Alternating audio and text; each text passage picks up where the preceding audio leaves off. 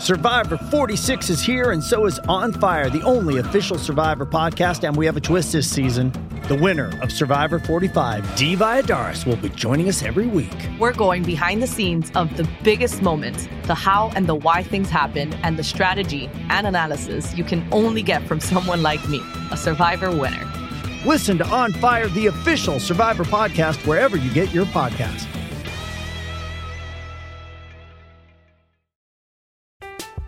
I'm Alex Rodriguez. And I'm Jason Kelly. From Bloomberg, this is The Deal. Each week, you'll hear us in conversation with business icons. This show will explore deal-making across sports, media, and entertainment. That is a harsh lesson in business. Sports is not as simple as bringing a bunch of big names together. I didn't want to do another stomp you out speech. It opened up so many more doors. The show is called The Deal. Listen to The Deal. Listen to The Deal on Spotify. Patriots is brought to you by FanDuel, the exclusive wagering partner of the CLNS Media Network. Okay, recording here on Thursday afternoon. Just a couple of housekeeping notes before we get to a marathon. And I mean marathon episode with Phil Perry, who just wanted to keep going. Talking the Patriots, obviously, free agency fits, predictions about what they're going to do in free agency, and then we get into a little bit of draft talk with the mailbag. We got some news. The Pats Interference podcast is now brought to you by FanDuel. Yes, FanDuel, the exclusive wagering partner of CLNS Media Network. You can sign up now through this podcast, right in the link in our podcast website, iTunes or Spotify. Then go to FanDuel.com/Boston and claim your $200 bonus. If you're in Massachusetts, this is day one. You're going to get plenty of ads. Trust me, FanDuel is the spot to go to if you want to wager on March Madness, coming up with the NBA playoffs, NHL playoffs, or later odds for the NFL draft, which we will cover here with our old friend Mike Manansky, who, of course, has a huge gambling background and a lot of different odds. So if you want to go anywhere, again, that's FanDuel.com/Boston and claim your $200 bonus. Other than that, coming up, a two-person draft between Phil and I that went way longer than either of us expected, picking the Patriots' best targets in free agency.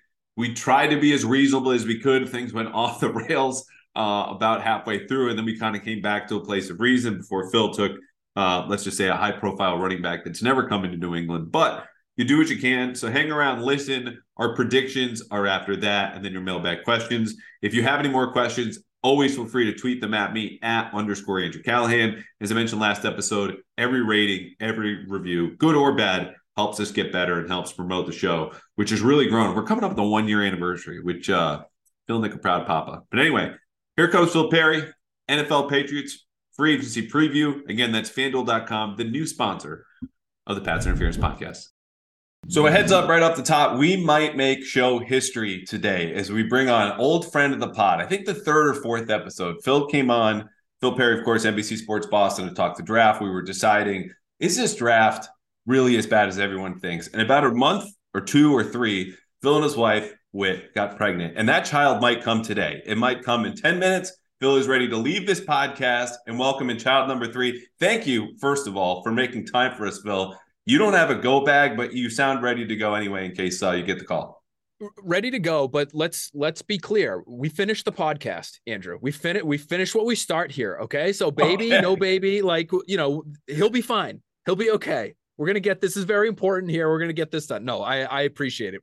We should be good. I don't think there are going to be any emergencies today, but had we scheduled this for tomorrow, who knows? So I'm glad we're getting it in now while we can. All right. Well, I will be rooting for history. We're also making history here today on a much less important note, but big exciting news. This episode of the Pats Interference podcast brought to you by FanDuel, the exclusive wagering partner now of CLNS Media Network. You can go to FanDuel and we'll connect to you a little bit later as far as how to make a little bit of money. But right off the top, Phil and I, we are going shopping. Free agency for the Patriots. It starts next week. Here we go. And there's been a lot of talk. Like, we've done TV together. You've, of course, written up a bunch of previews. You're going back and forth between the draft as I am. What we're going to do is have a draft and free agency at the same time. 5 picks apiece, going back and forth. The players we want the Patriots to target the most. 2 predictions. Then afterward of what we think exactly what will happen with the Patriots, and end with a mailbag or a baby. We'll just have to wait and see and find out. All right. I love it. I have I have a rules question right off the top. Oh, yeah. I'm assuming Patriots' own free agents can be and will be included in this draft that we're about to have here. So the email said external, but I'm Okay. flexible because listen here on our side of the organization here, the front office, we're not really up on the fine print, and that's fine. We will eliminate all those guys off our board, and we've still got plenty more names to pick from, so I'm okay with that. I just wanted to clarify before we started. That's all right.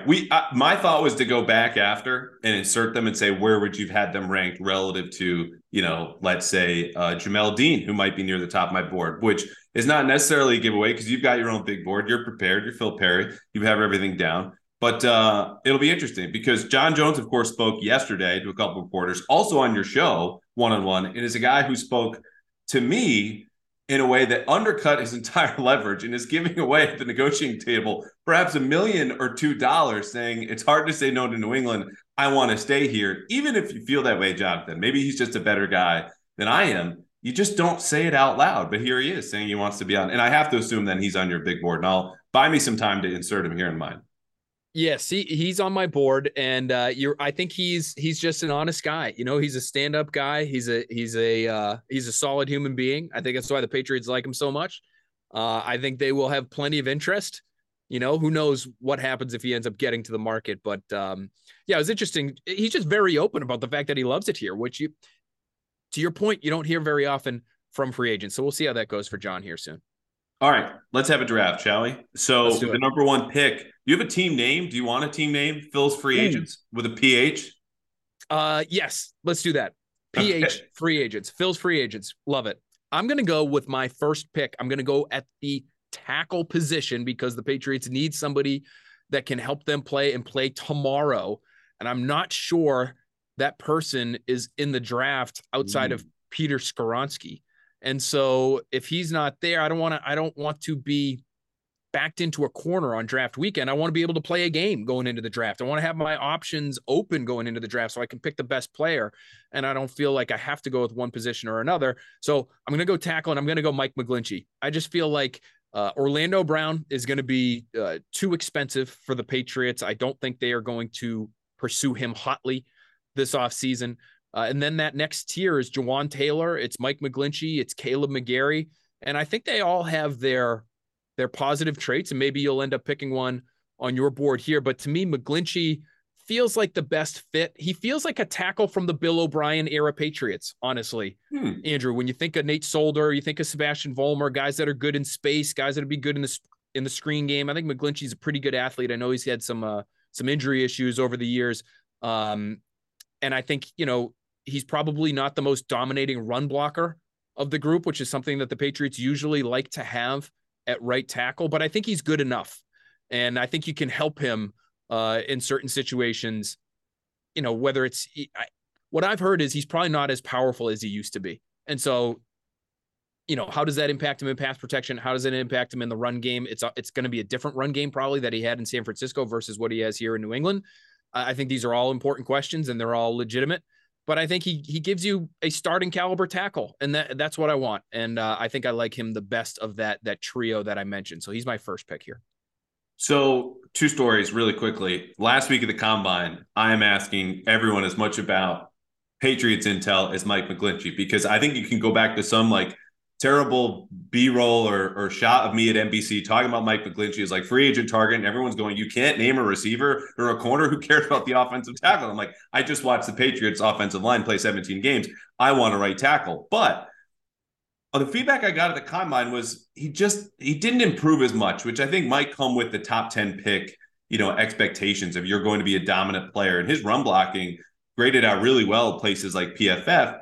And then you go with the quick Google search, and I'm like, is it really as bad as everyone's saying? Yeah, he would be fine to me inside the league. I would not advise his family to Google Mike McGlinchey as of late when it comes to 49er fans. They were all over him for his pass protection issues. And you look at their last 2 games, 9 pressures allowed against the Eagles and Cowboys in their last 2 playoff appearances. And to me, when I hear Matt Gross say last week to Patriots.com, saying first and foremost, you got to pass protect, I couldn't pick him. So I am here, the Houston Texans, sitting at number 2, hoping you, Phil Perry, get the pick traded from the Bears, go get Anthony Richardson. I want Bryce Young all along. I'm very happy that you took Anthony Richardson because I'm going Juwan Taylor. And the second part of this is last night at the Celtics game at halftime, I'm reviewing this fictitious big board and really struggling because of all that feedback and everything that happened. Juwan Taylor sucks at run blocking. And this is sucks in, of course, in the, top tier NFL athletes, top 1% in the entire world. But the last graded tackle in run blocking, according to PFF, had a negatively graded run blocking play on 1 out of every 5 snaps. So aren't you supposed to be telling us why you want this guy? Yeah, well, I'm bringing it back. Yeah. Okay. All right. So he goes, I'm going, do I want 1 out of every 5 running plays to be kind of an issue? Or do I want Mike McGlinchey, whose pressure rate was about 5%? You're going 20%, Andrew, math lesson, is 4 times greater than 5%. But the weight of those pass plays, third downs, red zone, fringe red zone, is it going to be a field goal or a touchdown? I can't have my protection so screwed up with Mike McGlinchey. So I want Juwan Taylor because he is the opposite of Mike McGlinchey, and he pass protects exceptionally. 2.3% pressure rate. He is also right tackle. There are just more ways for me to get around. So I will take Juwan Taylor, even though I roasted him for a full minute there and take him from Jacksonville, 26. His market's supposed to be $17-18 million. He might be more expensive or as expensive as Orlando Brown, and that could scare the Patriots away. It does not scare me away. That would be crazy if he gets as much money as Orlando Brown, but I get it because teams value the passing game and what you're able to do there. I guess when I look at that trio, they're all on different planes in terms of their run blocking, where I would have Taylor last, then I would have McGlinchey second of that trio, and then I would have McGarry first. But I think McGarry also might be, of that trio, he's probably the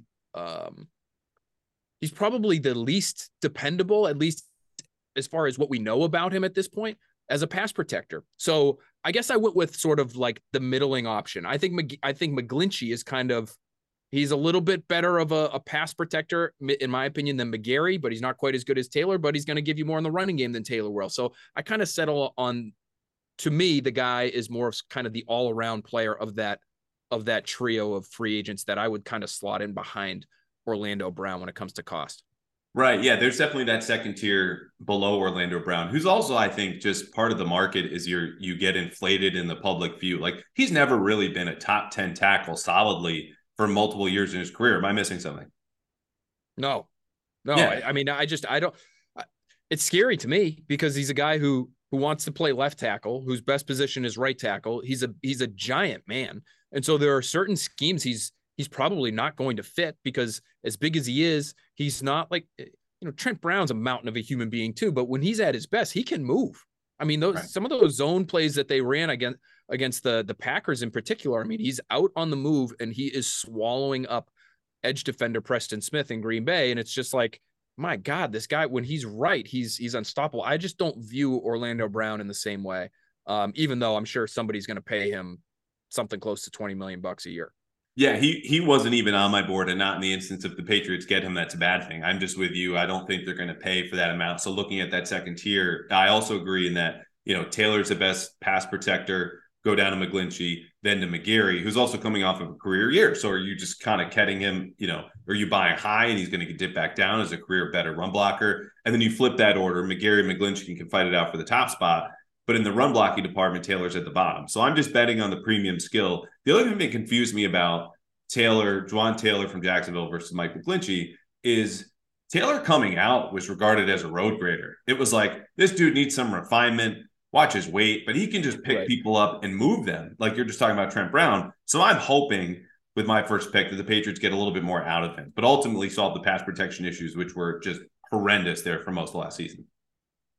Yeah, I think there's part of Bill that is just always going to want a real run blocker at that position. It's not, it goes beyond scheme and efficiency. It cuts at the fabric of what your offense is made out of, in short yardage. Can we feel comfortable running behind this guy? Trent Brown, it's not like we can depend on him staying on the field at all times. So if all of a sudden we're in a situation where it's Juwan Taylor and some, unknown rookie swing tackle, maybe it's Connor McDermott, if it's Connor McDermott and Juwan Taylor as your tackles, do you feel like you can run behind those guys? Now, McGlinchey has a lot of the same sort of stay on the field types of issues that that somebody like Trent Brown, I think, would have. And that may be what ends up deciding this thing between, if they are trying to pick from this group of tackles, like who would we like best?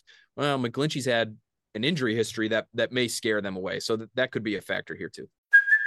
Hey, it's Kaylee Cuoco for Priceline. Ready to go to your happy place for a happy price? Well, why didn't you say so? Just download the Priceline app right now and save up to 60% on hotels. So whether it's Cousin Kevin's Kazoo Concert in Kansas City, go Kevin, or Becky's Bachelorette Bash in Bermuda, you never have to miss a trip ever again. So download the Priceline app today. Your savings are waiting. Go to your happy place for a happy price. Go to your happy price, Priceline. Yeah, no perfect options. And I think and have said they will sign someone and draft a tackle. Are you of that thinking like day one, day two? I think that's smart. Yeah, I would, like I said, I would sign a guy because I don't think, again, this tier of tackles, they'll be expensive, but I don't think they're going to be, I talked to a couple people last week that suggested when I brought up the Teron Armstead contract that he just signed with Miami, thinking, okay, is that a decent comp? He's not Tyron Smith in his prime. He's not Trent Williams, but he's a pretty good player. And that guy, I think his average annual value is 15.5 a year or 16 a year. And the people that I spoke to, at least, and we'll see once, the legal tampering period opens up here, where these guys will slot.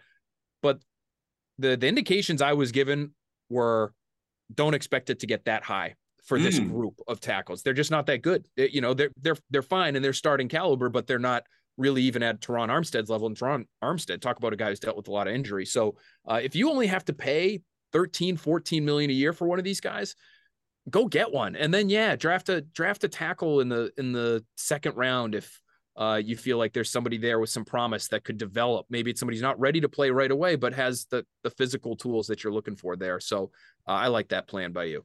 Yeah. All right. Last one on the offensive tackles, and then we'll move on because we need to make more picks and talk about more exciting positions. Like I was told back in January when I first brought up Mike McGlinchey, who, to be clear, I would be very happy with if I'm the Patriots and he comes here and you get a 4-year deal, a guy entering his prime, as you mentioned, good run blocker, and you can help in pass protection. It's just against those elite lines. And also having a stretch of like 3 games with 6 sacks allowed could be an issue.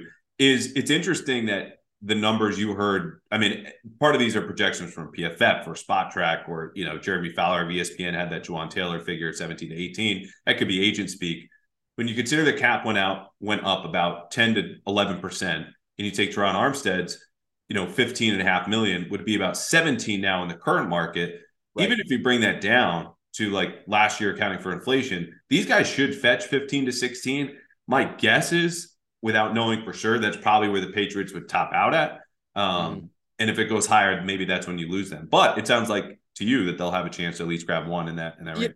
You know what? I think what's interesting is when you talk to league people, they do have, and rightly or wrongly, I think it's hard for them to adjust when the cap adjusts the way that it is climbing every year. You just have an idea in your head. Well, if player X is making 15 million and this guy's not player X, how can we also give him 15 million? It's like, well, when he got that, the percentage of the cap was what it was. And now it's different. And so inflation and everything, value, it changes. And I think it takes some time for front offices and high ranking people in front offices to look at those numbers and say, okay, but now how do we adjust it based on where the game has gone financially? And so maybe that projection that I got is a little low, and maybe because there are teams, maybe the teams I'm not talking to, they are more up to date and their numbers have advanced as the cap has grown. And suddenly we find out that the market for these players is much higher than the indications that I've gotten. It doesn't mean that's not how, certain teams are thinking. It just means maybe they need to update their thinking depending on where this ends up financially for these guys. And the other lesson is it just takes one, right? One team to make a crazy offer. Anything like we saw that in a much different example with Deshaun Watson, Christian Kirk in the receiver market last year. Like everyone can have their projections and their sources, but you don't talk to the one person who's going to change the entire complexion of that position in free agency. Then you don't know, like the rest of us. So let's hang in there. All right. Your number 2 pick behind Mike McGlinchey is? Boy, and this is where I feel like my team is just going to start to run away from yours. I am going to go with Jamel Dean. It's a good pick. Cornerback. out of Tampa Bay, 6'1", 206, rocked up, press man corner on the outside, like great fit for them and gives the Patriots something they don't have right now, which is size at that corner position. I would even look at somebody like, listeners maybe saying, well, what about Jalen Mills? He's got some size, isn't that why we had him? Jalen Mills, the way last season ended for me, raised an eyebrow. To miss that many games with a soft tissue injury, when your team's desperate for corner help, and you've got Marcus Jones, who's doing everything. He's on his feet all game, some of these games, because he's on the sideline waiting to see if he's going to be called in to play offense. So he's standing behind the offensive coaching staff. Then he's out there for special teams, and he's playing every snap as a starting corner. Like, these guys, and some of them obviously very young players, are grinding to make sure that they're staying on the field. I guess Jack Jones notwithstanding, who ends up getting suspended for the season finale. But, you look at that and you have Jalen Mills, who, God bless him, I'm not saying he's not trying to get back on the field, but, soft tissue injuries are what they are, and some of them can linger. We know that, but a lot of it is how are you, how smart are you being about coming back? How much can you withstand? I just think for the season to end the way it did, it doesn't make me feel any more solidly about Jalen Mills's dependability. And so I would not put his name and pen down as a starting corner next year. And if somebody like Jamel Dean is available, he's going to make a lot of money, Andrew. This is what's great about our draft is like, yeah, I can go spend money on Mike McGlinchey, and now I'm going to go spend money on Jamel Dean. Like, right. In reality, are they going to be able to get two players like this offseason? I'm sure they could figure it out. But I'm not sure they would want to make that work financially. I don't care. It's not my money. So I'm going to go get him with my second pick here. And if the Patriots are 27th in spending over the last 3 years, as Bill Belichick informed all of us voluntarily at the end of his last press conference, you know what? Maybe it's time to spend a little bit on Jamel Dean and Mike McGlinchey. I'm glad you brought that up too, because I was struggling with the format of this. Do we just go, pick one player from tier 1, tier 2, tier 3? How do you divide those rankings? Let's be responsible. Let's be reasonable with this. And I just said, get that out of here. Throw that out. Let's have some fun. Let's just get our targets. And on that note, Phil, because Jamel Dean's a great pick, he would have been my next pick, 6'1", 206. You talk about the comparison to Jalen Mills, also 6 foot tall. He has 15 pounds, probably mostly a muscle on Jalen Mills. So that's a guy who probably holds up a little bit better, can play man, zone, opposing quarterbacks completing 51% of his passes against him. Not terrific ball skills, which is normally like number one with a bullet prerequisite for Patriot corners, but he's really, really good. So is, with my second pick, Tremaine Edmonds, linebacker from the Bills. Ooh. I am all in on dropping Tremaine Edmonds in the middle of Bill Belichick's defense and reminding all of us, including some media members who looked at Raekwon McMillan last year and be like, oh, he's kind of fast. And that is looks great. Hey, he looked great early in the season. I would co-sign on that feeling. Not a knock on Raekwon McMillan. It's just to say that reporters, our jobs to study this team day after day after day, have seemingly forgotten what real speed in the middle of a defense looks like because they just don't prioritize it. It hasn't been here. Even Mack Wilson glimpses here and there, and then he just goes into witness protection over the second half of the season. Edmonds is not going anywhere. He's 25. He's a two-time Pro Bowler, even if you don't put a whole lot of stock into that. He had two weaknesses going into last season. They were tackling and coverage. You ask the Patriots how Tremaine Edmonds is covering nowadays. When they targeted him 7 times, completed 3 passes for 19 yards, and got 1 intercepted. And then ask about their tackling, because Edmonds missed 1 tackle, Phil, a single tackle last season at 6'3", 6'4", 250 pounds, a guy running a 4.5. The best football of his career is ahead of him. I think he's worked out the kinks as one of the youngest players in his draft class. Make him a Patriot, put him next to Bentley. If Bentley leaves next year in free agency, here's your new Mike, your new captain, your new face of the defense. Wow. I love this pick because we know Bill Belichick loves size at the linebacker position. You can also get fast while adding some size at that position. So this is sort of the best of both worlds. I would say it's also a smart pick on your end because even though we're not trying to be responsible with our money here, he plays a position that's just not all that highly valued across the league anymore. And so you're not talking about $18, $19, $20 million a year to get a guy who's made 2 Pro Bowls, whereas you would be probably with an offensive tackle, so you're adding real talent, but doing it in a sensible way, I would say. So I like that pick by you. I would say, though, first of all, now you're not allowing Bill Belichick to take Iowa's Jack Campbell in the first round at pick number 14 overall. Because he wants to do that. 250 pounds, unbelievable athlete, tough, smart. Nobody works harder than Jack Campbell. Campbell Trophy finalist, the academic Heisman. Yeah. So I don't like it on that end. Bill Belichick probably would hate this. Elliot Wolf and Matt Groh and Steve Cargall come to him with the idea of signing Tremaine Edmonds. He says, we've got our next linebacker. He wears number 31. He plays for Iowa. I just got off the phone with Kirk Ferentz. Get out of here, guys. You see his 3 cone? Come on, guys. Exactly. Yeah. But I like that. I like that pick, but it also, didn't you think Juwan Bentley actually had like a really good year last year? I've never been a massive Juwan Bentley fan, but I didn't think inside linebacker was like a huge issue for them last year. No, second best player on their defense, in my opinion, in the back half of last season behind only Matt Judon. And then I think you could even make an argument. Kyle Duggar's in the mix there, but I just don't think Bentley's going to fall all the way to the bottom. You look at his coverage skills, the instincts, the tackling, the playmaking. Forget all the stuff he does before the snap, making adjustments, everything. He was great. I just think this frees them up. Instead of relying on these safeties come in and around the box all the time, like you can play traditional nickel defense, without having to move him on the edge, where he was fine, but it was kind of a way for them to hide Bentley in man coverage.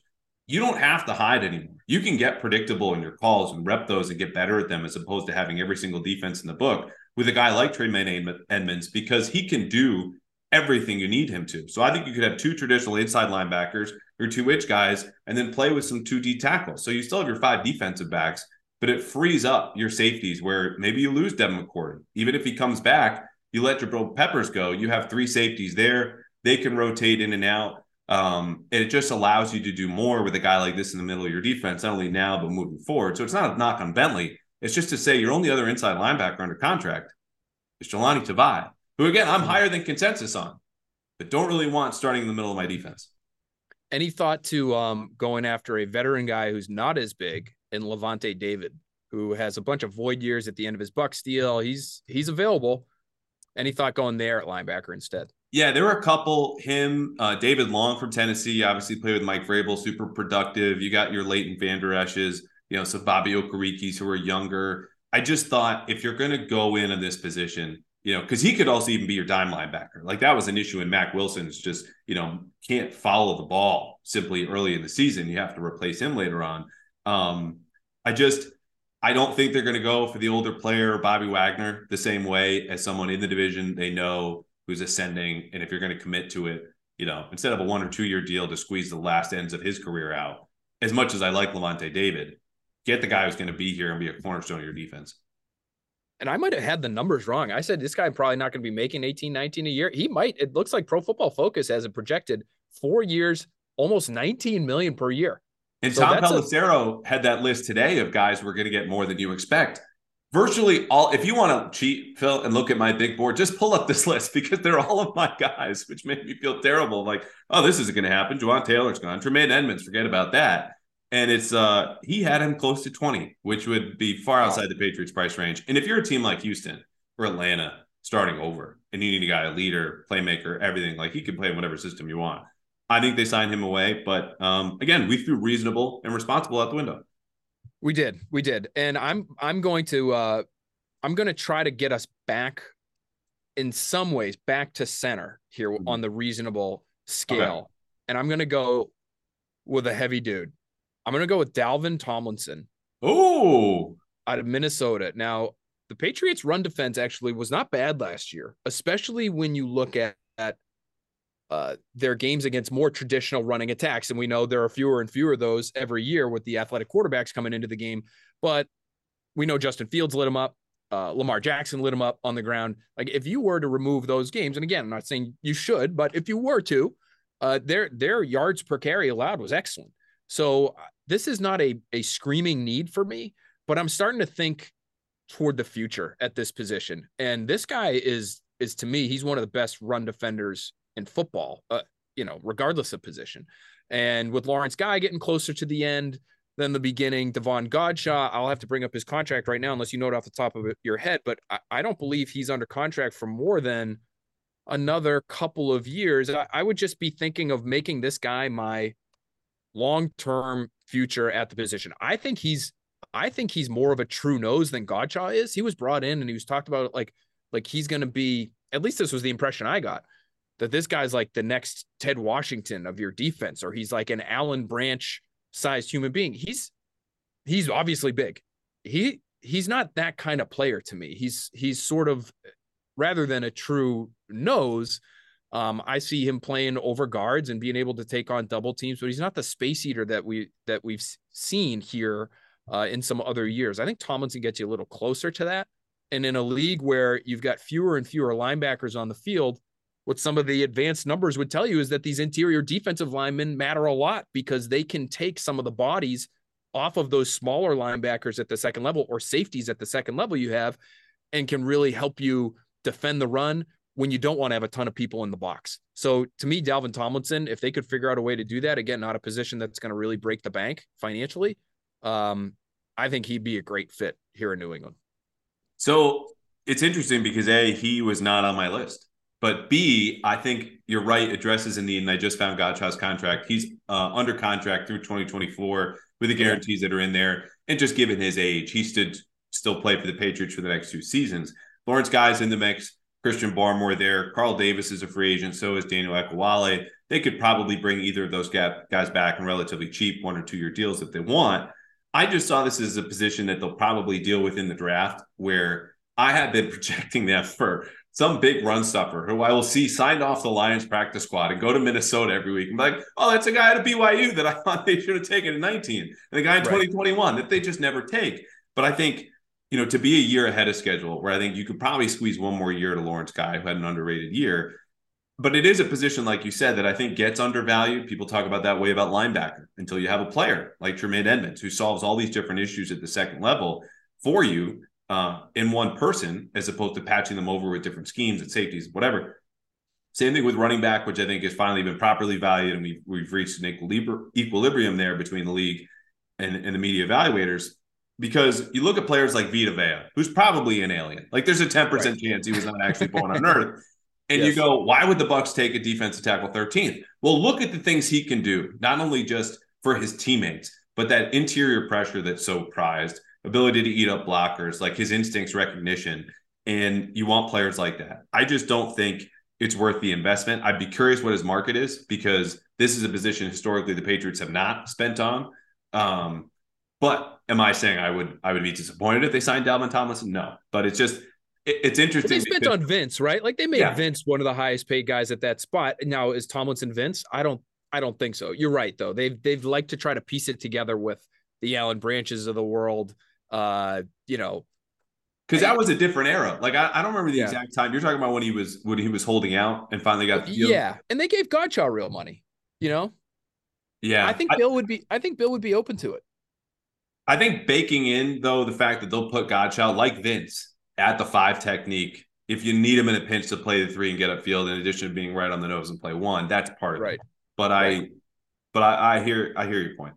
All right, well, this makes me happy, because I'm taking with my third pick James Bradberry of Super Bowl infamy, but a guy that you could plug in Cam Sutton here or James Bradberry. I'm just going to go with a slightly more proven, experienced guy. Plays man coverage. He's a high-end number 2. Still not yet 30. You might be buying high because he had his best season ever just now with the Eagles. He's a stud. He's scheme versatile. 10 picks in the last 3 seasons. 1 very bad penalty. But he owned up to it. And I think he's a guy where you have him and Jalen Mills opposite one another. You're not really worried about either getting picked on. And it just unlocks so much for you to play coverage-wise. Man blitz, zone blitz. You don't have to play too deep all the time if Devin's still back there roaming single high. You just solidify that corner spot because they have so many smaller corners. Bradbury's about 6 foot tall. That's all we need here. Just a little bit bigger presence on the outside. And I think he checks every single box, even if you're only really probably getting him for a year or 2. I like that. I wonder, though, and did you take this into account? Did your front office really take a good close look at this in terms of how the numbers break down zone versus man? Do we like his fit? I like his fit the way he played with the Giants and how much man coverage they had Patrick Graham the year before going to Eagles, where I know they're playing a ton of quarters, which it's interesting too, depending on whether you're looking at PFF or like our good friends at Sports Info Solutions, which get a lot out of us, by the way, citing them all the time, both of us. They do. Yes, they do. But when the quarters coverage evolves over the course of the play, like, certain calls, they'll have a meg call, man everywhere he goes. And so it develops as zone in the first second, but the rest of that play is really man. And I think that's probably what partly appealed him to Philadelphia when they signed him, in addition to just be a guy who plays a premium position. So I'm long story short, okay with those numbers. Okay. I like it. Listen, this was a position you had to, I might call this a reach, but you saw Jamel Dean go off the board and you had to make sure that you had that position covered. This is playing the game. Now you're playing the game. You waited a little while. You got your linebacker. I'm probably not going to be taking the linebacker now. So that people are going to be able to look at my team after the fact and say, that's where he went wrong. I would argue that, but be that as it may, that's where we sit right now. This is where we're starting to get to like the fun portion of the list, because you're starting to get pretty far down here. And I do want to keep things. I know we just said, like, let's just let it rain.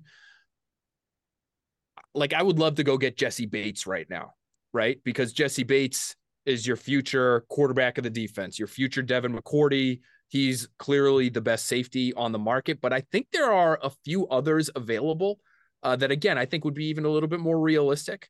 So I'm going to wait there, and I'm going to go get just the gun for hire pass rusher who is available just about every offseason, it seems, Yannick Ngakoue. Oh. Give me Yannick Ngakoue off the edge. I think you could use a little bit of depth there. I love Josh Uche. Matthew Judon obviously is a staple. After that, on the edge, I'm not sure what you have in terms of true pressure creators. And that's what Ngakoue is. He's been pretty consistent over the course of his career. Is he what he used to be? No. Is he going to be even, I know I'm saying, let's get realistic here. Is he going to be a little bit expensive because of his skill set? Probably. It's going to be, 10 million plus a year, but I don't think it's going to be for a long-term deal. And I think you could figure out a way to get him in here and give him a real role. That to me would be sort of exciting. If you can get a package out there on third down that includes Judon, Ngakoue, and Josh Uche, with Christian Barmore as maybe your lone man on the line of scrimmage, the way they used to use Trey Flowers on those sort of amoeba defenses on third down back in the day. That's a problem. That's a great, really athletic group right there. So give me Ngakoue. So I love this because, again, not on my list. And the red flag for me, which isn't to say this is a bad pick, because you're right, incredibly consistent production off the edge. I think the Patriots probably undervalued that a little bit. But when Dave Ziegler and Josh McDaniels get to Vegas, and I'm sure the contract figured into some of this, one of their first moves was, we're going to ship you out of here. Like, you're gone. You're going to Indy. Hey, See you later. Thank you for your 2 seconds of time. We want Rock Ya-Sin, who's later on my board, now not going to get picked, because welcome in James Bradberry. I do have an edge guy. I'm not going to take him here now because I've been working the phones as you were talking, and there are rumblings about Phil's going to wait on safeties. Wow. And I'm going to take one here. It is not going to be Jesse Bates. It's not even going to be Jordan Poyer, because you know what? I like this avenue of let's not, bait all the listeners into think all these names are realistic. Let's hit the big ones at the top. Let's move on down below. The name, though, that is all too fitting, because I think Bates and Poyer are just going to outprice them. Poyer also very smartly tweeting, I want to go to a state that doesn't take half my money. And right behind New York, in terms of taxes, of course, is Massachusetts. Yes. Julian Love, come on down. Yes. I mean, you told on yourself, my guy. He's a ball Why'd you hawk. do that to me? He's a ball hawk. He's a captain. He's going to come with the Joe Judge stamp of approval, which things that I've heard still carries a lot of weight in New England, and we'll just leave it at that. He played on special teams. He can play single high, tackles exceptionally well. He had 6 missed tackles last year, second fewest according to PFF in the entire league. Ascending player, much cheaper than Poyer, much cheaper than Jesse Bates, moves around the defense. I think I've just swung my team, over. Like you had a big early lead, Phil, but you've been like the Celtics the last week or so. Third quarter, you get comfortable, and here I am with tie score at 6 minutes left. Wow. I am so mad. I'm so mad. This is devastating to me and my team. That was the guy we had eyed. We had him pegged. He was as good a fit as there was in this free agent class, but we waited. We said we could get him later. Who's really going to want him? Joe was in my ear saying he's our guy. He wants to be here. And then he's gone just like that. The rug has been pulled out from under us. Boy, it's going to take me a second to regroup. But yes, for all those reasons you mentioned, he makes so much sense. He's not going to break the bank. They could use him in a variety of different ways. They might lose Devin. They might lose Jabril Peppers to free agency. Like, they're going to want to add a safety at some point here, as I was about to. And he feels like the best name to me. Like, I would love Chauncey Gardner-Johnson just because I want to watch the trash talk in action. Like, I'm somebody who doesn't hate to see a training camp fight every once in a while to kind of break the monotony. Like, you're going to get those, I think, with Chauncey Gardner-Johnson. I'm just not sure he's all that great in coverage, although he made some phenomenal tackles in that Super Bowl that were like really kind of eye-opening, just throwing his body around in the open field. And he's a guy, too, that fits what they have a surplus of, right? Like slot guys, tackle well, maybe play in the box. They need a guy who is single high deep, has the range like Devin. And Julian Love really, I mean, we talk about Jesse Bates, who can do a little bit of that. Jordan Poyer, a little less so because of how much too high they play in Buffalo. But it's Julian Love really fits this in so many different ways, like you talked about. Not to rub it in further, but 80 tackles. He had a sack last year, couple of picks. You know, he's just there and he's hanging around. And that's the exact I need a screenshot of your face and folks on YouTube because you are really peeved. Yeah. Such garbage. It's like, it's the classic. It's just the classic fantasy football. Like, you had a guy in your queue and then your buddy takes him right before. We've all been there. At least you got Yannick Ngakoue. I mean, I did get Yannick. Do I have one more pick? I think I have one more. We have last pick. Okay. I'm Alex Rodriguez. And I'm Jason Kelly. From Bloomberg, this is The Deal. Each week, you'll hear us in conversation with business icons. This show will explore deal-making across sports, media, and entertainment. That is a harsh lesson in business. Sports is not as simple as bringing a bunch of big names together. I didn't want to do another stomp you out speech. It opened up so many more doors. The show is called The Deal. Listen to The Deal. Listen to The Deal on Spotify. Boy, but now my board has been shaken up. I'm really not sure what to do here. Is the clock going to run out on you like the famous 2003 Minnesota Vikings in the first round? No, the clock's not going to run out. Neither of us has taken a receiver, which the people at home are probably like, what's going on? Well, if you're listening to this podcast, you probably know, because I'm sure Andrew's spoken about it, the receiver free agent class is garbage outside of, Jacoby Myers. And we've been told that we're not going to be talking about current Patriots free agents. Juju Smith-Schuster, I guess you can make an argument, is somebody who still has some value. Odell Beckham, if you want to go there, which I'm not, could intrigue some folks. I'm going to make a pick that's probably not all that realistic because I do think he's not going to make top end at his position, but he's going to make more than the Patriots are going to want to spend at this position. I think it would be a lot of fun to get Tony Pollard in here to be your third down back. So you need that position filled. I don't think it's Pierre Strong. Maybe they will prove me wrong this offseason and they will hand him that job. Maybe Ty Montgomery will come back and be healthy and maybe that will be his job. Although, we're talking about guys that are closer to the end than the beginning. He would certainly fall into that category. Pollard to me is been the best back for the Cowboys for multiple years now. He gives them something that they don't have. And you could probably find that in the draft. And I get it. You find it much cheaper, but they've also shown this reluctance to play rookie backs, especially in that role. So you're just going to you're going to draft one, great, but then you're going to go another full season without a true third down back on your roster. And you're going to maybe depend on Ty Montgomery staying healthy. I'd be willing to pay if it's short term, you give the guy $9 million or thereabouts to get Tony Pollard onto your roster and shore up what's a critical position, not only in the Patriots offense, but specifically the Bill O'Brien offense. And that Mac Jones would, I assume, really love to use based on his playing style. So I appreciate that you took the responsibility and reason that we brought back in the conversation and went up a couple floors, threw it out from another window with the Tony Pollard conversation, because it's a great punctuation. Like, of course, I'm going to tweet out our teams when this is done along with the episode and say who likes what teams better. And when people get to Tony Pollard, oh my God, like, it doesn't matter what we think of Mac now. We can run the ball with Tony. We can run it with Ramondre Stevenson. This new offensive line is going to pave all the room in the world. Let's throw Lamar Jackson back in there. And then they're going to go over to my fifth pick, which, to be honest, I was debating between old friend Jermaine Illuminor if we want to double up on the tackles. It was just, God bless him for having a career year. I'm not winning anyone over except for his wife or girlfriend or partner or whatever with that pick. So sorry, Jermaine. Though he would have filled a great need, right tackle, some depth, some guard, whatever you need. Samson Ekubam was another, or Ebukam. I always flip that. Yep. 49ers, Rams pass rusher, only 27, 77. 7 pressures the last 2 seasons. He stood up in a 3-point stance with LA before going to the Niners. People don't know him. He's only played on the West Coast. So I'm gonna follow your lead here with a name that's not as big as Tony Pollard. It's the same position, same role. Samaje Perine, come on down. Third down back, has not fumbled since 2017. He had 394 rushing yards last season, 38 catches for 287 more yards, 4 touchdowns. Exceptional pass protector. I think you put him in there. If Pierre Strong develops, great. If Kevin Harris comes along, great. If they don't, not a problem. Ty Montgomery's there.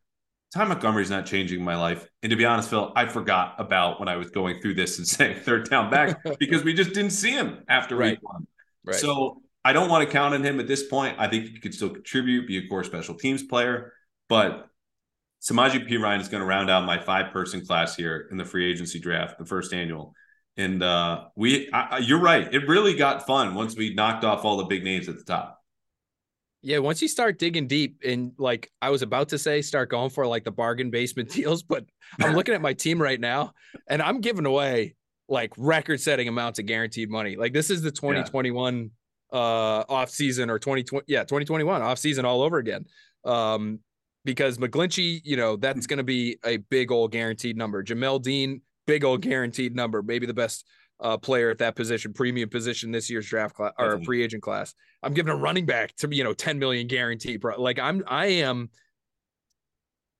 money bucks. You're at the club. Money bucks bill this offseason. And hey, maybe he'll get the sign off from his owner because the ownership, they want to win some games this year too. So they're not, I don't think they're looking to be the most financially responsible. I don't think they're looking for that award this offseason. I think they're trying to win next year. And I think both of our teams are going to accomplish that goal. I'm biased. I think my team gets us more, but I think they're both getting us closer. Yeah. The Kraft note is interesting because I think if there's anything we've seen this offseason, they are more front and center than they have been. And I don't know how long, which, 2 losing seasons in 3 years would necessitate that. But I think if they want to put their money where their mouth has been, relatively speaking, certainly not compared to other owners, spend more in free agency, jump in, sign at least one of our top 4 players. And the draft went like this for you, as you said, Mike McGlinchey, Jamel Dean, Dalvin Tomlinson, Yannick Ngakoue, and Tony Pollard. For me, that's just the appetizer, Phil. Juwan Taylor, Jaguars right tackle, Tremaine Edmonds, Bills linebacker, James Bradbury, forever number 2 corner of the Eagles, Julian Love is going to steal all our hearts in training camp, and Samaje Perine, just solid, unspectacular, but just gets the job done. Excellent pass catcher and pass protector. I wouldn't be surprised to see some of those names. Of course, the big wrench or question now is to come back to Jacoby Myers and Jonathan Jones. Say we're redoing this draft, and they're in your big board. McGlinchey, Taylor, then Dean, then Edmonds, then Tomlinson, then Bradbury. How far down do we get before you throw in? I would assume Jacoby Myers goes first. Yeah, I'm slotting him in as my second pick if he's part of this draft, because while I love Jamel Dean, it's a deep corner draft class. Yes. I'm factoring in depth at positions in this year's draft when I'm figuring out how to attack free agency. It's very clear you're not getting receiver help outside of Jacoby Myers in free agency. So I would make him a priority, not necessarily the priority, but I make him a priority. And then I would double down and I'd try to add another player in the draft at that position because early, because I think at corner, not that you're getting a Jamel Dean type of player ready to go in 2023, but I think in the second or third round, you could find somebody who can play, somebody with some size, with some athleticism. We've seen the Patriots turn undrafted rookies, never mind, mid-round picks into starting caliber players. So I would trust them to do that, right? Especially at that position versus receiver. I don't know how they could trust themselves to do that, right? So I would be willing to make the expense both in free agency and in the draft and invest highly to try to reduce my risk at that spot, because I think it's so important that you add to it, that you upgrade this offseason. So Jacoby would be second for me. Would he be first for you? He would not have been first. He would have been third or fourth. I only had the one tackle at the top. Jamel Dean was ahead of him because I just think he's a slightly better player than Jacoby Myers. And baked into my decision-making was just, I think they need to go the trade route, which unfortunately for them, that's another market that's shrinking, like the upcoming draft class of receiver, like the free agents that we just talked about. Keenan Allen just restructured today. He's staying in LA. Duke Tobin did everything but give reporters, double birds at the combine when they asked about T. Higgins, going, I'm not giving away T. Higgins. What are you talking about? You find your own receivers. Like a kid on the playground. Find your own at Bill B at Patriots.com. Yeah. But it's just, it's difficult. So I think Jacoby has to be up there. And you know what? It's not a consolation prize the way that my tone is conveying that right now, right? Like 26-year-old kid was a quarterback just 6 years ago, learned this position on the fly, performed well enough in his first NFL training camp to get a job, catch passes from Tom Brady and the reigning Super Bowl champs, and has been their leading receiver ever since that season. So his best football is ahead. I just am very concerned that even for a guy who wants to come back, just prices out the Patriots. And so they look at this position as obviously of less value, in my opinion, than other teams around the league, because they see it as pass catchers, okay? We have tight ends, we have running backs we can and often throw to. So we don't need to go all in. I just go, without Jacoby, you're down to one guy under contract after next season, and your number one and number two are Kendrick Bourne and Devontae Parker. That's where it gets scary. I mean, what's truly scary is, we're both sitting here saying they might want to value bringing Jacoby Myers back, but even that's not enough. I mean, you've got to do more even on top of that to get to where you want to be in terms of contention. Because you've got to be an elite offense to truly contend. And if you jettison Myers and say even if you draft Jackson Smith and Jigba at 14 overall, like that's an upgrade in my opinion, but is that enough? If you get both guys, or if you get Myers and Quentin Johnson, because you feel like those skill sets are a little bit more complementary, now maybe you're talking, but I'm with you. Like if they could figure out a way to make a trade work, I'm warming up to more and more as time goes on here, the idea of DeAndre Hopkins. Mm-hmm. He's not what he was. He's lost a step. I'm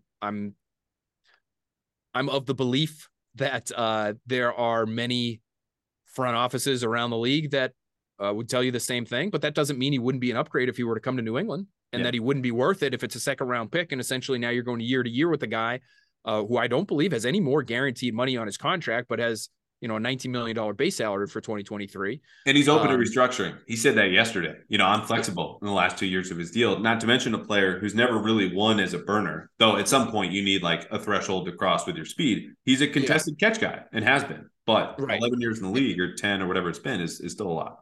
So I would be open to, if you feel like you can make it work, using that second round pick and sending that thing off and saying, we need DeAndre Hopkins because we need something different at this position. And if that means losing Jacoby Myers, unfortunately, because I think he's great for them. I think he's great for their locker room. I think he's deserving of a big deal because of what it means for your team and your culture and your program. Like to be able to point to guys like Julian Edelman over the years and say, hey, and not that Edelman ever was making top receiver money, but hey, if you guys do all the right things, you could be a seventh round pick. You could be undrafted. And you'll get rewarded here. And you can just be that shining example for others in the room that this is what's valued here. If I do what Jacoby does, if I'm more like Jacoby, then I'll get to where I want to be individually and the team will be better off too. If you let those guys leave, eventually that culture thing that you value so highly, and we can debate how much it actually matters. They think it matters. Yeah. And those are the kinds of guys that, you know, the John Joneses and the Jacoby Myers that you really should work to keep around. I think if that really does matter to you. The other thing to weigh in the Hopkins conversation and some of these free agents, you know, from people I've talked to and around the team, is that you sign a guy who suddenly makes the most money on the team.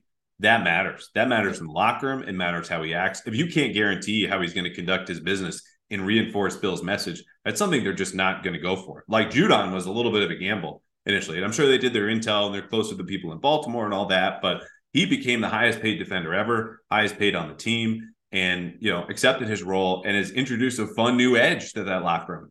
But, you know, not a captain. And if something goes wrong with someone like Orlando Brown, who held out just to play left tackle in Baltimore and got traded and now soon might be on his third new team in the last 5 years, I don't think that's a player that they're invested in to the degree that he wants them to be invested. Jacoby, of course, is a guy who's going to do all of those things and more. And Devin McCourty told us was a de facto captain. So, you know, whether it's Orlando Brown or Jacoby or Tremaine Edmonds, like that character culture part absolutely factors in.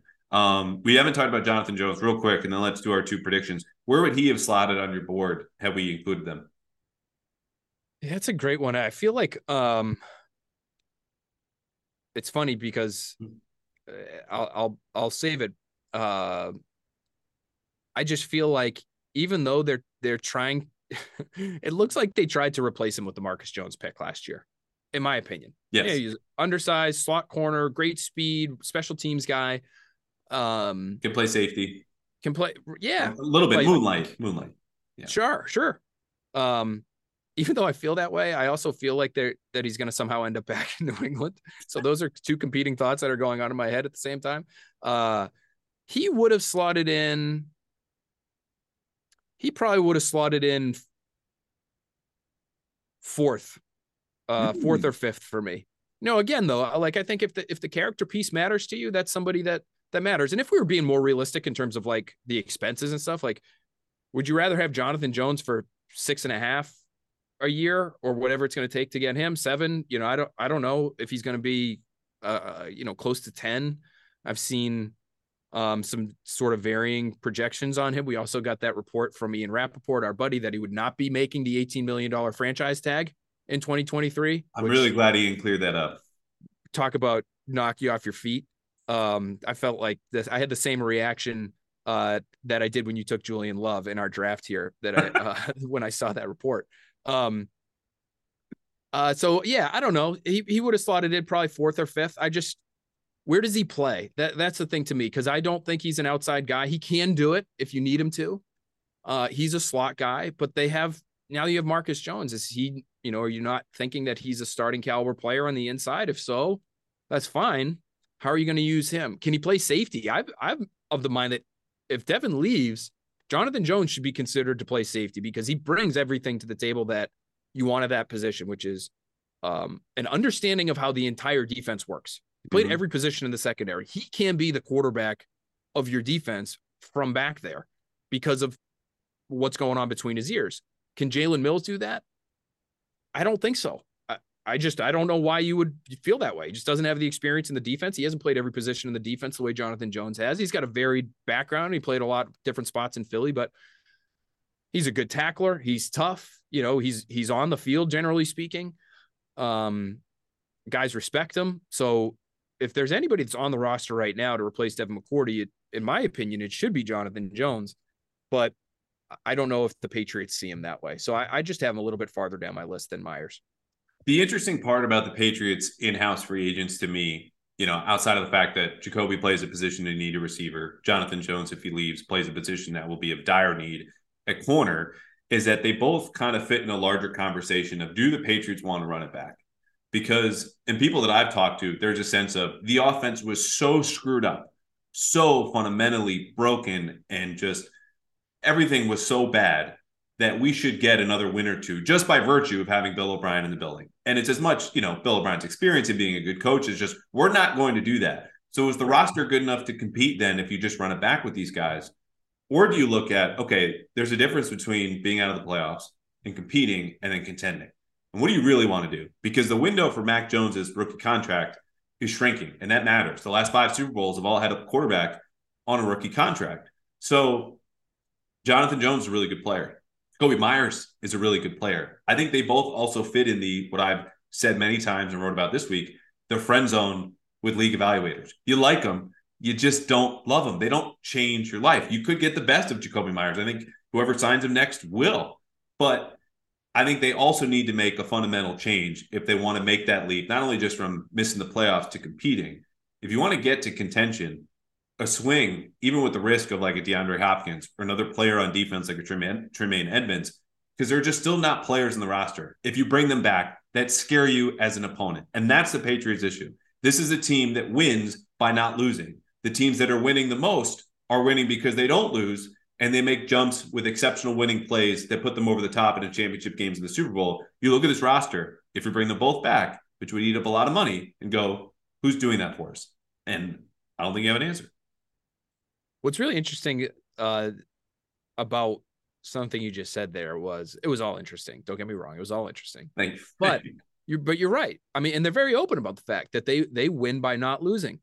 There are other teams that don't take that approach, that are willing to take the big swings. It's almost like the modern day game of baseball.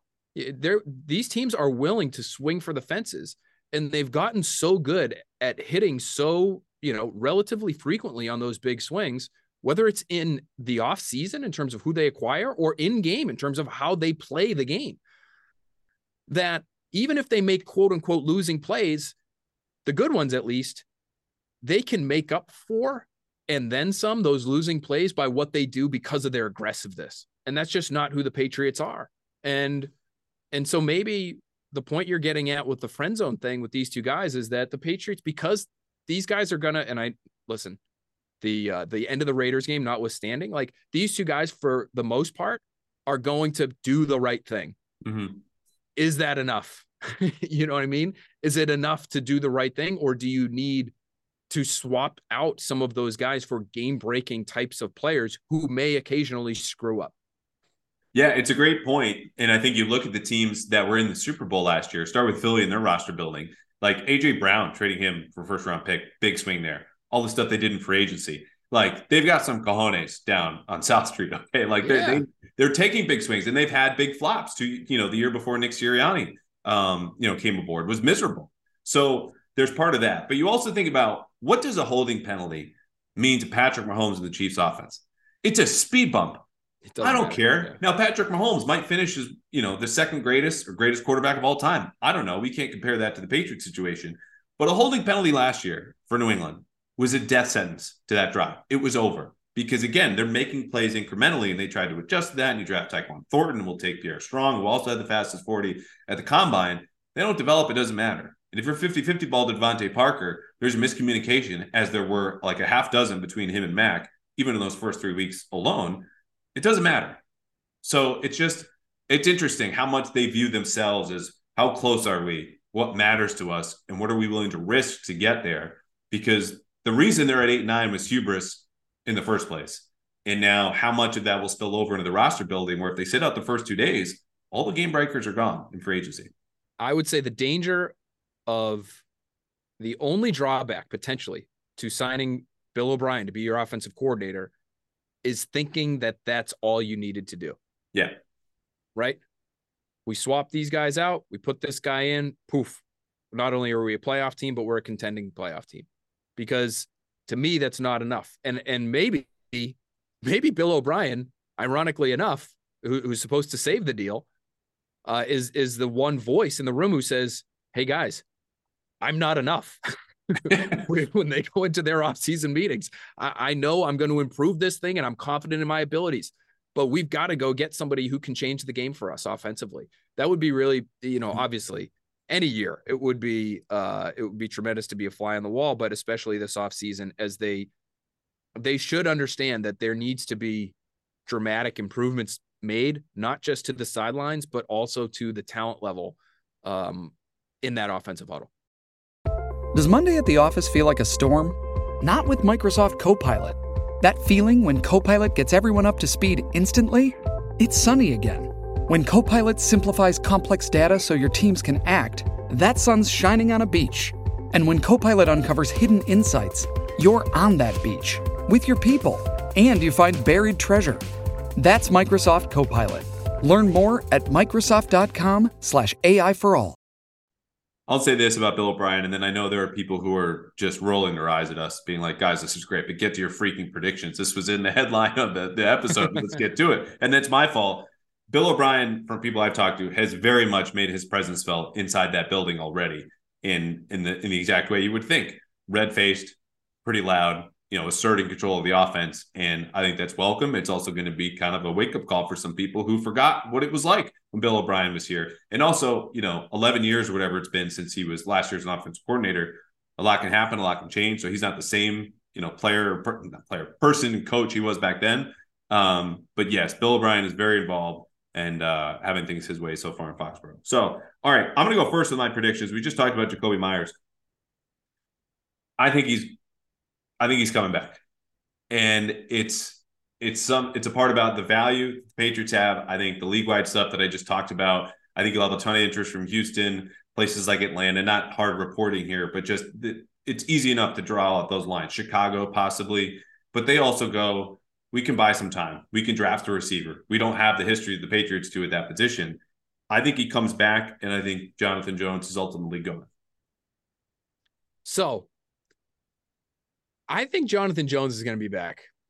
I think that's just a sense that I get. From a 12-minute exclusive interview on television. We did do an exclusive interview with him on TV.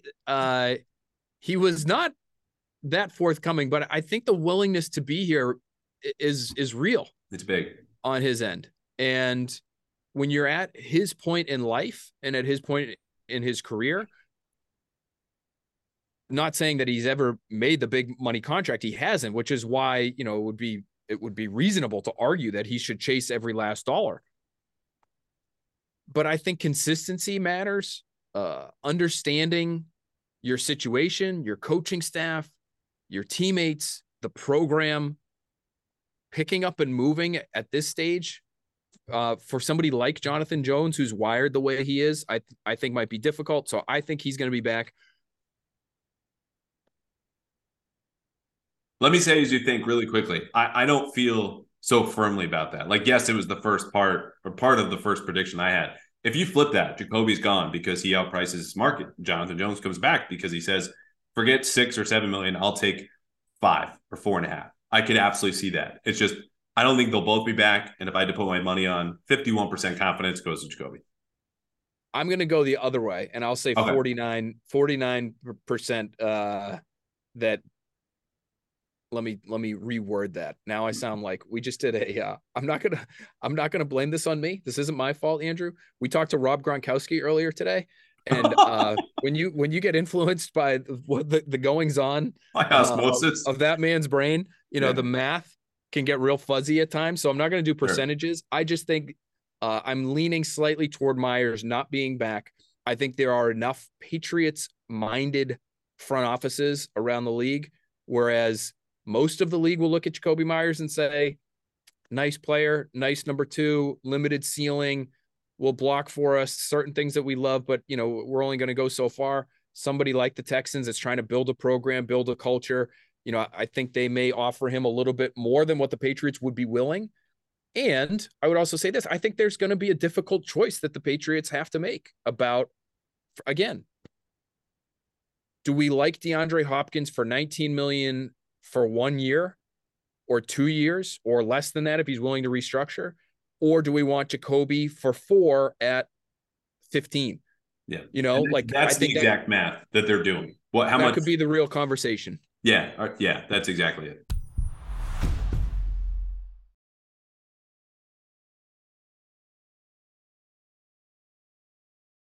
And so I could see them, and I could see Bill leaning, as much as he likes Jakobi Meyers, I'm sure he didn't like him enough to draft him. He didn't like him enough to play him over N'Keal Harry, even after a full season of the N'Keal Harry experience early in year 2 for both of those guys when Myers had shown some things, and he's still having a hard time getting on the field. Like, I just think, fair or not, and in this case, I would say unfair, yes. How these guys are brought into the league is at times held against them. So I would go kind of the opposite way of you, I guess, on both those guys, although who the hell knows? I I had said that last week on TV, and I had thought about it more. And then hearing Jonathan's comments, where even to Karen, about like it's hard to say no to New England. And I'm like, God, I think there's use for him in places like Baltimore. You talk about reinforcing a culture. Vegas will have some money. Houston too. Like we can't have all young guys. You need an adult in the room to set the culture and bring to life all these different things, even if they're playing a different style under D'Amico Ryans. But again, for a first prediction, things we think are going to happen, I thought it was appropriate since we didn't cover them in the first draft to leave with those guys. It wouldn't surprise me. I think the more definitive thing is both are not going to be back. That's what I feel most firmly about. Pick whatever one. That's fine. My second prediction, the Patriots will make not one, but 2 trades over the next 4 weeks. And I do not think I will be very surprised if it is the DeAndre Hopkins deal we've all been talking about. But they have a history of doing this, even smaller moves here and there. I think they realize that the market in free agency in the draft does not exactly align with their needs. So what do you do then? Pick swap deals after free agency. Who missed? Who could we trade? Whatever it might be, because they know their window's upcoming. There's an urgency here, and I think they'll make some deals here of like a mid tier kind of trade. Any names like that would fit the mid tier? Like what's a mid tier name? Well, I think you're saying this is going to happen, but just as an example. Yeah. For instance. So I'll give you a type of player, not a player specifically, but I think when you throw out Tony Pollard, and I had to step back just from the shockwaves of that decision with the 5th pick. And I look at someone like Samaje Perine, who plays for a team and he's going to leave in free agency and probably not resign with the Bengals. But like, if he leaves the Bengals are going to be fine. And so if the Patriots picked up the phone and called for, a mid-level veteran who the Patriots see, it was Kyle Van Noy once upon a time, all these different guys, Jason McCourty, even Danny Shelton, like we can get more value out of him than the other team can. It could be a lower level receiver. Like I looked in free agency to someone like Paris Campbell and like coming off a career year, maybe finally put it together, great traits, all this and that. Like I think they would make a trade for someone a little bit better than Paris Campbell. How about Brandon Cooks? I told Trenny I was out on Cooks, and I can't go back on Trenny. So that's the concussions concerns. I don't think he fits the system quite as well. There's a reason he's been passed around. Like, and it just doesn't change my life at this point. If you're an offense, like again, what we're talking about, I'm in favor of not fundamental change, but like real fresh new blood. Things are going to be different. This guy attracts attention, keeps defensive coordinators up at night, et cetera, et cetera, et cetera. Cooks is just on the outside of the conversation, but maybe it happens anyway. But now you're talking about when you're talking about changing like mid-tier. Yeah, is that mid-tier? Is that if yeah, I suppose Cooks is still slightly above mid-tier. Yeah, he would fit in the conversation, I suppose. Okay, I think for me personally, I wouldn't do it. That's a bad way to put it. But you're looking for something better than say like and they've done deals with this team recently on draft weekend. The New York Jets, like, would they be willing to give away a pick for this guy? I would say is not mid-tier. He would be below that.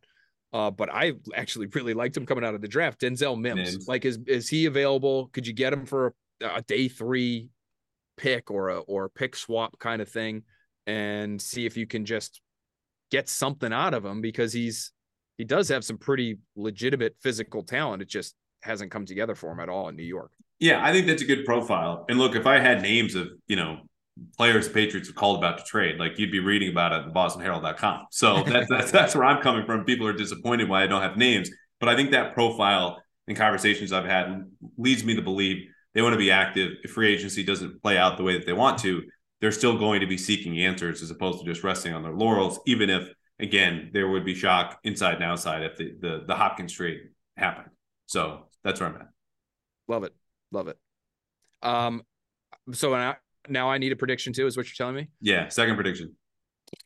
My second prediction is I think they're going to sign a starting tackle. I don't think it's not, I know that was at the top of both of our lists. I think we're on the money there. I feel good about the fact that they will get one of these guys. It's not a horrible class. There's enough there in terms of depth that it's not like there's going to be, 10 teams vying for the services of one guy who's just a relatively mediocre veteran. Like, it's not one of those years at that position. Lucky for them. And I don't think they want to be Now, they were in this position back in 2018, but do you want to do this again when Tom Brady's not your quarterback, where you're going into the draft without a left tackle? Like they did that in 2018, and they got Isaiah Wynn, and they, my guess is they thought he was going to start for them. Well, they traded for Trent Brown on, what was it, day 2 or day 3? It was the next day. So the next day they trade for Trent Brown, who I think was sort of, he was a reclamation project. I don't think they brought him in to be the starter. You spend a first round pick on one guy, you do the pick swap thing for another guy. I believe Trent Brown was a pick swap kind of deal. Yeah. Did they know he was going to start right off the bat? Maybe they thought he'd compete for it, but now now you've got 3 guys. Okay. Like I'm just not sure that they should be so confident in their ability to compete going into draft weekend naked at that position. Like that's what you are. Connor McDermott's fine and they're going to bring him back, but is he's an okay third tackle. He's a great fourth tackle. Like I'm totally good with him as a fourth tackle. If he's got to be your swing guy, he's got to be your swing guy. He can't be your starter. I'm sorry. He's just, he's not that kind of player. So avoid it in the draft, even though there are some promising guys there. Go in free agency, get the starting tackle. I think Bill Belichick would be okay with that. It just hit me that like you're rolling on a Friday or Saturday night with your crew, probably rolling like 4 or 5, maybe 6 deep. If your offensive tackles, your 2 starters are great, your top 2 guys in that crew are good, it's going to be a good night. If you're like a number 3 swing guy, it's like, yeah, we could probably survive without the number 3 guy. But when you call Connor McDermott like a good number 4, like he's a great fringe guy on the group on your night plans. If he doesn't make it, like you'll be fine. It's not a backhanded compliment, but it's exactly what he was because, Bill says, oh, thank God Connor McDermott's here. Like, I think he's a good player to have on the roster. Can't body some competition. Give him a full year in New England. See what happens. Maybe he is your swing tackle. But, I'd rather have a third solid guy when I'm going out, so the conversation doesn't die. And I think when someone goes to the bathroom and I'm hanging there with Connor McDermott, we're probably hitting the weather. We're talking about, what he's doing next weekend. Like, I don't know, and just kind of waiting it out. So it's hard to say no disrespect after comparing Connor McDermott to that, but it's more a larger conversation about roster building and the placement of offensive tackles. So let's move on. Let's do some mailbag. All right. We'll get you out of here because I've tried to prolong this as long as I could. I wanted to make history here with Baby on the Paths Interference podcast. Oh, yeah. All right. No history today. I'm looking at my text right now. No history. We're good. We're good. Okay. All right. So this is from Gary. This was from last week. I didn't get to him. Promised that we would answer this week. It's a good question. Quote, if defensive back, offensive tackle, wide receiver are the quote-unquote favorites, what are the most likely sleeper positions the Patriots could target in the first round of the draft? First round of the draft? First round sleeper position? I would say, how about can we go inside linebacker? That's as sleepy as it gets. I'm not kidding about Jack Campbell.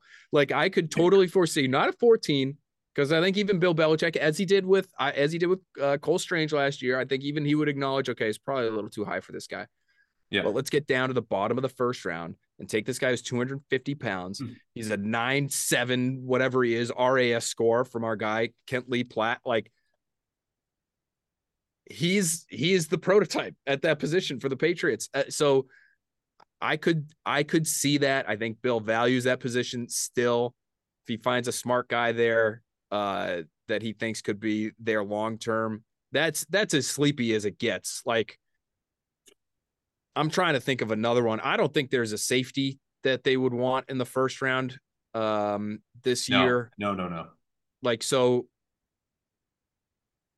no, I think he hit the nail on the head with the favorites. And then I guess my sleeper, I'd go linebacker. So it's a horrible, it's like, by the way, it's a horrible linebacker class. Yeah. So if you want to get Jack Campbell, you might have to overextend. I think they're moving back, which isn't to say anything groundbreaking though. And this will be a tease for future podcast episodes and probably mock drafts. The further I see Darnell Wright out of Tennessee climb up some boards, and Daniel Jeremiah, I think, had him in his top 25. Jack Campbell also cracked Daniel Jeremiah's top 50. So we have to talk about him next time he's on the Next Pats podcast. I think they'll trade back. Tight end is the one I have my eye on because this is the alignment of the talent at that position, right?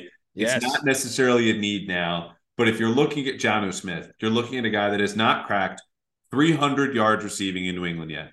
over 2 seasons. And we could talk about his usage and we could talk about his, availability or whatever you want to do. The bottom line is, if you're a player with that contract, you should get 300 yards and be able to do it. And it just doesn't happen. So I think because they're stuck with the contract, you just draft someone and hope he's your number 2. So Michael Mayer at Notre Dame, I think there are a lot of like late first round, early second guys I could look at. Dalton Kincaid is more of a move tight end, but that's a position that aligns.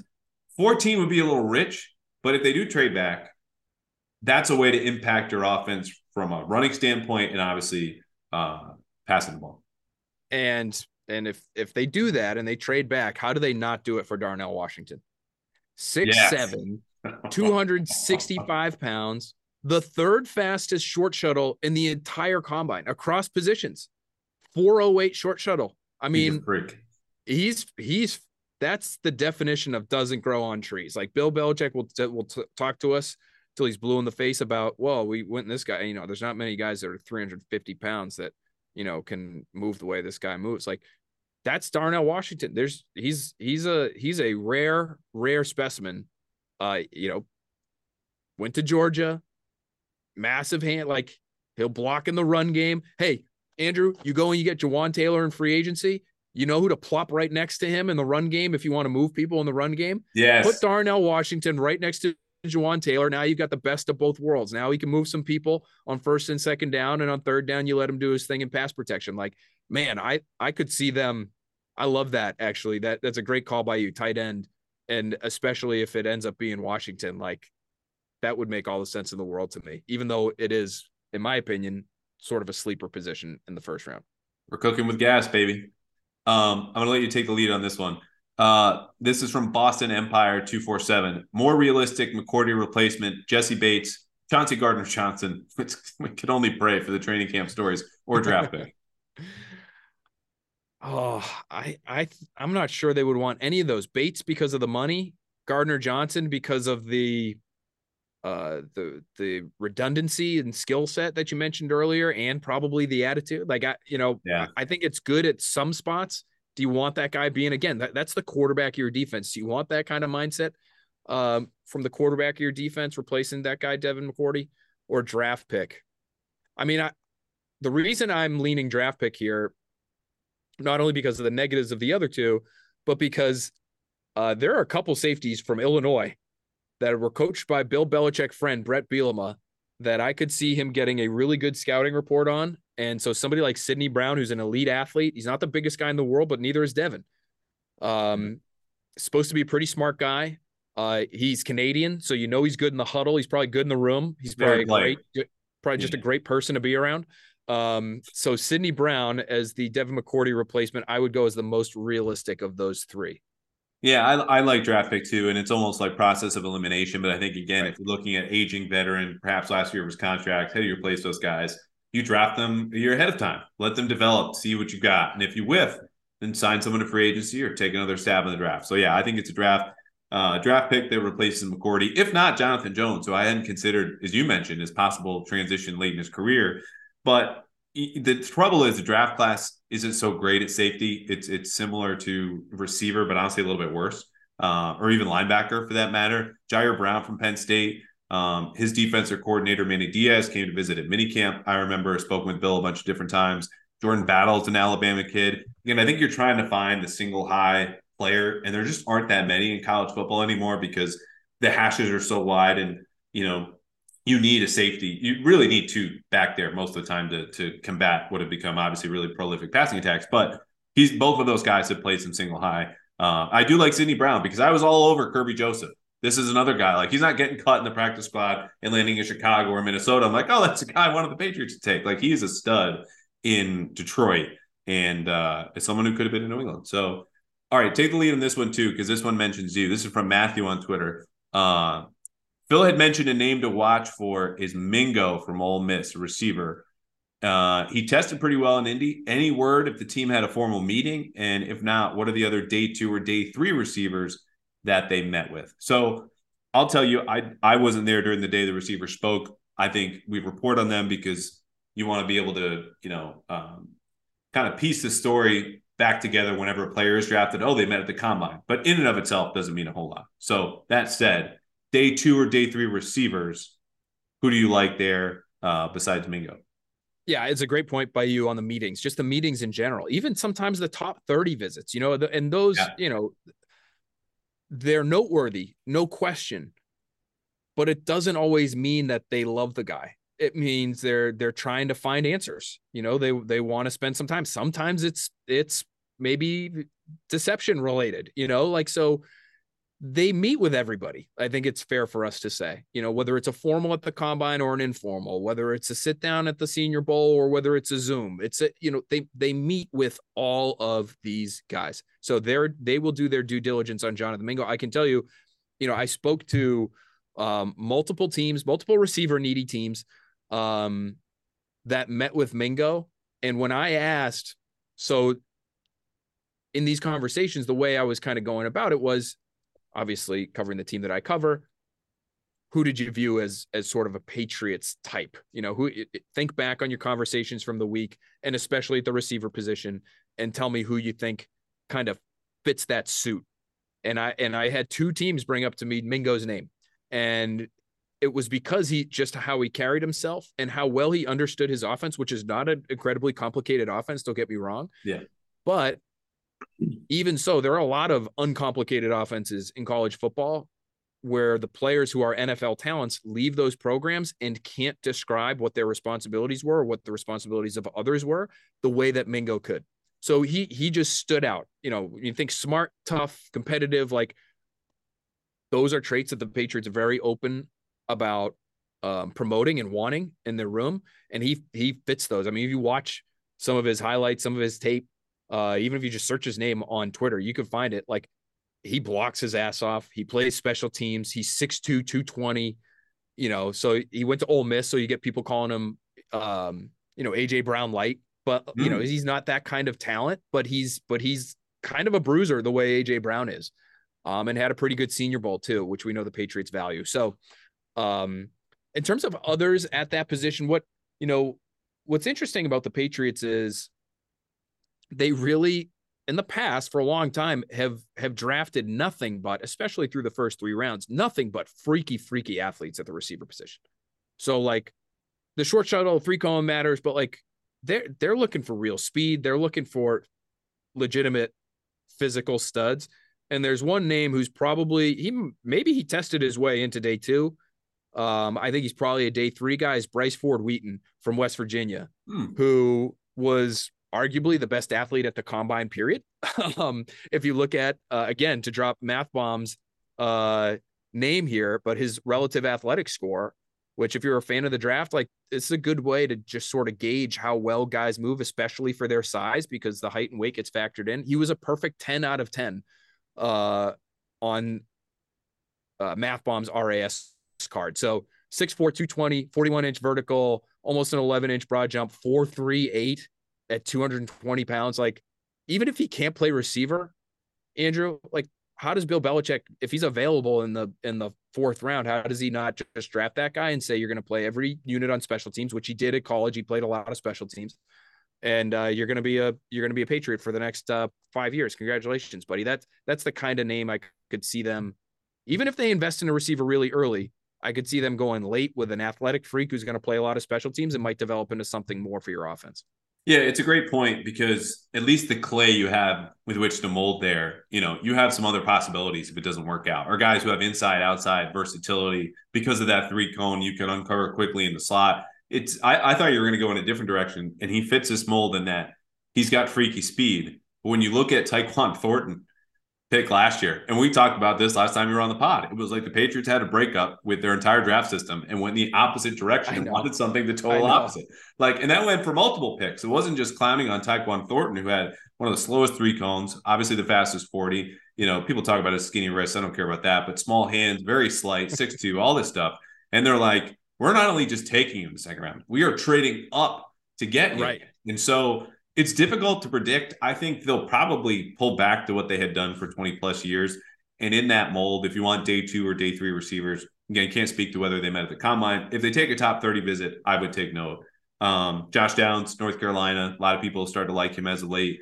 Demario Douglas was a receiver they worked with at the Shrine Bowl, at a Liberty. A.T. Perry's been brought up at a Wake Forest. A guy I like is Marvin Mims at Oklahoma because he combines 6'9" 3-cone, 4.3, 4.4 speed, productive at Oklahoma. You know, he's a little slight, but I think there's just something there where you're like, he'll hang on the roster, which again, in the third, fourth round is, you know, there's some tools there to develop. If they don't, like he's your number 4 guy in your crew. Like Marvin can hang. He's French guy. Yeah, he's right there next to Connor McDermott. He would be hidden by Connor McDermott if he happened to be walking behind him. Like he would just be swallowed up by Connor McDermott's shadow. There's so many of these light, fast receivers now that are hard for me to picture in the Patriots offense. It's just like, when if they had, you know, I guess they had Cooks and they got Philip Dorsett, you know, but even those guys are a little bit heavier than, you know, some of these guys are 175 pounds, and it's just sort of the way the game has gone. And at some point the Patriots will have to adjust and deal with what's being provided to them from the college ranks. But I look at some of these guys and say, man, like, especially with Bill still at the helm, is Bill really gonna invest it? He did it with Tyquan Thornton. I get it. 181. It's still so hard for me to, God, it's like, but is that the outlier or is that going to become the norm? Right. You know? So that to me is what makes this class interesting, because there's so many of those guys. Yeah. And again, not a great class. So they need receivers. It's the worst time to do that. So who knows?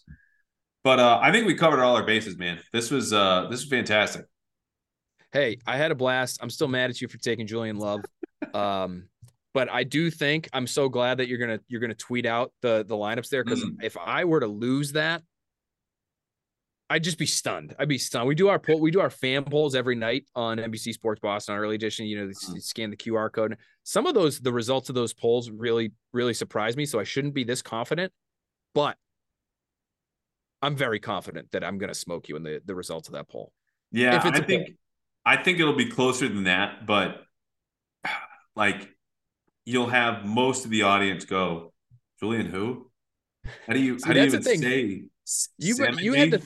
You brought the thinking man's approach. Like you've got the more realistic group, I would say, and probably the one that is got the better chance of coming true. But unfortunately, Twitter, generally speaking, not the thinking man's app. Here's the new poll question. Is it, what pick did Phil start drinking? Was it Dalvin Tomlinson or was it Yannick Ngakoue? I just am literally throwing darts at a board here in our podcast studio in NBC Sports Boston, and you're just hitting names. You're just killing time until the little guy comes, and when he does, I will get him an infant-sized Julian Love Patriots jersey to wear to training camp this year, next year, and maybe I'll get one myself, because you know what? Why shouldn't we match after this draft? Why not? Well, I'll look forward to that. Thanks for having me on the pod, bud. Always fun to talk ball with you, and hopefully we can do it again soon.